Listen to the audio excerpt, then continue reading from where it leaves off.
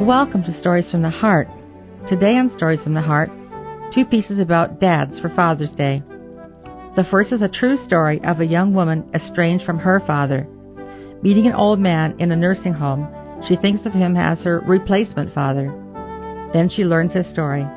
Stay tuned for this story, plus 3 ways of looking at Dad on another Stories from the Heart.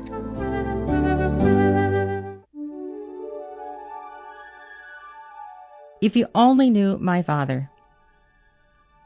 He was an old man who seemed alone in the world. I was a young woman who was no longer in touch with her father. It's not surprising that we were drawn to each other.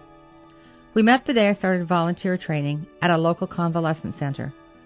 Coming up the steps, I saw a big man with thick gray hair sitting in a wheelchair on the porch. He was wearing a bright orange shirt and rainbow-striped suspenders. As I approached the glass doors, he rolled his chair over and, still smiling, struggled forward to grasp the door handle. Then, gallantly holding the door open, he smiled at me. "Name's Ray," he told me. "I'm Lanny. I'm a new volunteer." I noticed the thickness of Ray's glasses didn't hide the brightness of his eyes. "Well, you'll be Bubba to me," he said. "Down where I come from, that's a love name folks give to the little one in the family." "I like that," I said, meaning it. His way with me was so warm and open, so unlike the gruff indifference my father had always shown me. Every Wednesday when I came for training, Ray was waiting at the top of the steps to open the door for me. The volunteers' classes were taught by Sharon, an energetic woman who combined sympathy and faith with a keen understanding of the social and emotional needs of the elderly. When the training was over, the patients I was assigned to didn't include Ray, but I'd visit him on my own time. His greeting was always an eager, "Hi, Bubba." Little by little, we stored up facts about each other. When I described my husband to Ray, he told me he was married too. What he said was, "We decided not to get a divorce." "Do you have any children?" "Oh, sure." "Are they able to come to visit?" I asked. "Oh, yes, they come," he said and looked away. I'd never seen anyone visit Ray. Probably his family lives far away, and they don't get here often, I thought. Each week we spent some time together. I brought Ray vitamin C when I read it might be good for asthma, the disabling condition he suffered from. I gave him little gifts like a soft beige washcloth and towel. He taught me how to play dominoes and saved a dessert for me. With little acts of caring and relaxed conversation, we nourished our relationship. We drew so close that as I was leaving one day, a housekeeper noticed Ray waving to me from the porch and remarked, "Your father sure loves you." "He's not..." My throat closed before I could finish the sentence. I rushed to my car. If only you knew my father. There were no dominoes or desserts from my always too busy, too tired father. Most of the time I tried not to think about him because it hurt so much. But now the housekeeper's comment opened up memories. And as usual, I went back to the terrible thing he'd done to me on the day of my marriage, the final embarrassing blow at my wedding reception. The band had begun a waltz, and the leader came up to the microphone. "Time for the bride and father to dance," he announced breezily. Everyone watched expectantly. "No," my father said. He turned and left the room, leaving me standing by myself on the dance floor. When my father turned away from me that day, the bitterness I'd accumulated while I was growing up took over my feelings. All the resentment about his not being on hand for important school events, the times he threatened to walk away from the burdens of his work and leave my mother and me. I could walk away from him this time, and I did. That had been 5 years ago. Once in a while I thought about trying to patch things up, but it seemed too awkward and complicated. Anyway, I had Ray now. But then one day I drove up to the center and Ray wasn't on the porch. I parked the car crookedly and ran up the steps, tripping on the top. Where was he? I raced to his room, dodging patients. It was empty. No wheelchair, no one in the neatly made bed. "Please, God," I whispered. "Where's Ray?" I blurted. "They took him to the hospital last night. His asthma got much worse." "What hospital is he at?" I asked. "I'll check," the nurse said. "Are you family?" "I'm his..." Friend, I held my breath and bit my lip to gain control. I'd almost said daughter. She gave me the hospital's name. The trip to the hospital took forever. Once there, I found Ray's room and jolted to a stop in the doorway. His pajama top was off, and he had many tubes. He looked hot and uncomfortable. He turned his head and saw me. Baba, I knew you'd find me. Ray, you weren't there. I was so scared, and I started sobbing. Come here, Baba, it's okay. He held out his arms as best he could. I sat down beside him on the bed and rested my head on his massive chest. Somehow he got an arm around me. It's okay, Baba. You came, he said. You came to see me. He patted my back. I listened while he talked, and I drew calm. When it was time to leave, I stood in the doorway and said, I'll come to see you tomorrow, Ray. Okay, Baba, he answered. The next morning, I was eating breakfast when the phone rang. I stood to answer it. When I heard Sharon's voice, my hand tightened on the receiver, and I leaned against the wall, knocking down the calendar. We don't usually call volunteers, but I don't want you to read it in the paper. I know how close you and Ray were. He died yesterday, she said gently. That can't be. I was with him yesterday. I know. He died a few hours later. After we hung up, I walked slowly outside to the curb and picked up the paper. I turned to the obituaries and read about Ray O'Brien. Suddenly I felt a surge of anger rip through the sorrow. He'd indeed have a wife and children. He had 12 children, 6 sons and 6 daughters, and all but 2 of his family lived in the area. And yet I had been the last person to be with him to comfort him. I called Sharon back. Tell me, I demanded, why weren't his family with him? Why was I the only one to be with him? Sharon hesitated. Finally she began talking. I'm going to tell you something I think you deserve to know. Ray used to be a drunk. He beat his wife and his children. When he came to live here, they never wanted to see him again. No, I don't believe it, I shouted. And yet I remembered Ray's reluctance to talk about his family, the family who never visited. But this person Sharon was describing couldn't be the loving man who called me Bubba. It's true, Sharon said. She paused. But other things are true, too. When he came to the center, Ray talked some things out with me. By then, he'd faced the unpleasant facts about himself. He'd been abused as a child, and he realized that one of the reasons he drank was that he thought it helped him with his bad feelings about himself.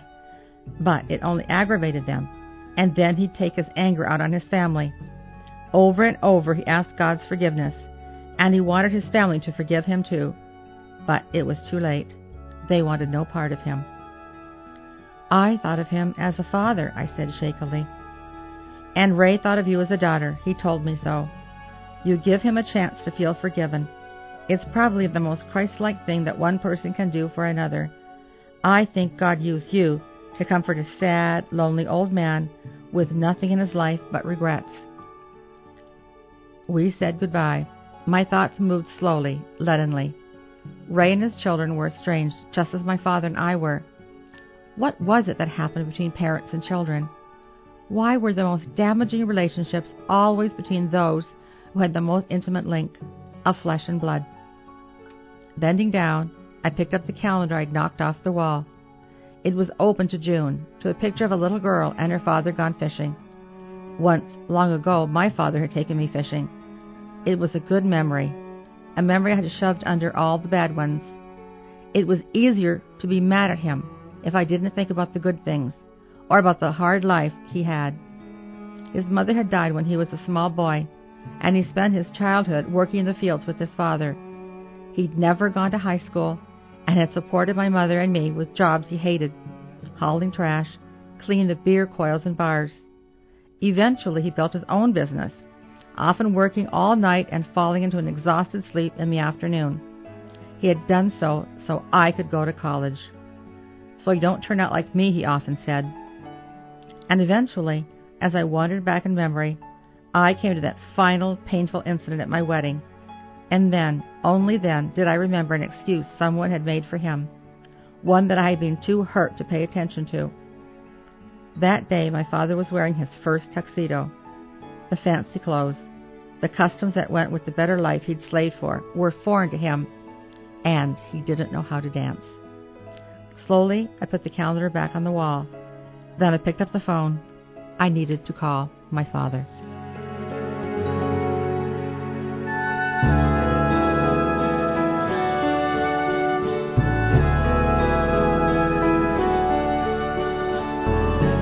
Three ways of looking at Dad. In early childhood, Dad is a symbol of strength, wisdom, and security. He is a friend and protector, hero and model. He knows the answer to all questions, and he's not afraid of the dark. When Dad is around, his children feel safe and secure. They are certain that nothing can hurt them. They are content just to be near him, and to walk with a hand in his big hand is something approaching perfect joy. When he comes home from work, they run happily to meet him, and gurgle excitedly as he swings them high in his strong arms. For a brief and glorious period, he is not only father and provider, but high priest of the family hearth. Genius beyond compare, benefit dispenser of lollipops and wisdom, guardian angel and defender against enemies, entertainer and repository of the world's choicest knowledge. But soon the picture changes. Teenage sons and daughters discover that Dad is not the complete genius they had previously supposed. They have new idols, and in comparison, Dad is, a sorry figure. Of course, he's useful for some things like writing checks or loaning the car for the evening, but he is so old-fashioned. All he knows is business and history and classical music and other dull stuff like that. He tells the same long-winded jokes over and over and keeps talking about how things were when he was young. How can you get on the same wavelength with somebody like that? There is, however, a third phase. Sooner or later, in the lives of almost everybody, there arrives a time when Dad comes back into his own. This time, he does not receive the unreasoning adoration of childhood. His human frailties are clearly recognized. What his mature children give to Dad, if he deserves it, is a sober, grateful tribute that bespeaks the realization of what their father has meant in their lives. What happens is that the truth suddenly dawns on them of how unselfishly their father worked for his family, how little he asked for himself. Looking back, they marveled at the tolerance with which their father treated their bad manners, their selfishness, their disregard for the peace and comfort of the family, their greed for privileges, their dodging family responsibility. He had all his faults, to tell himself, but he was a pretty good dad after all. One can only hope that the evolution to stage 3 does not take too many years or come too late for affectionate expression.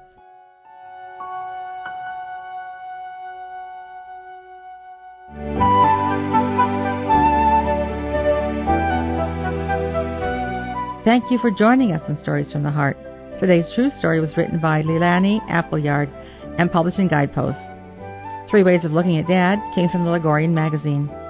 For a copy of this or any of my stories, email Sandra at AveMariaRadio.net. Stories from the Heart is recorded in the studios of Ave Maria Radio. I'm Sandra McDevitt. May God bless the rest of your day.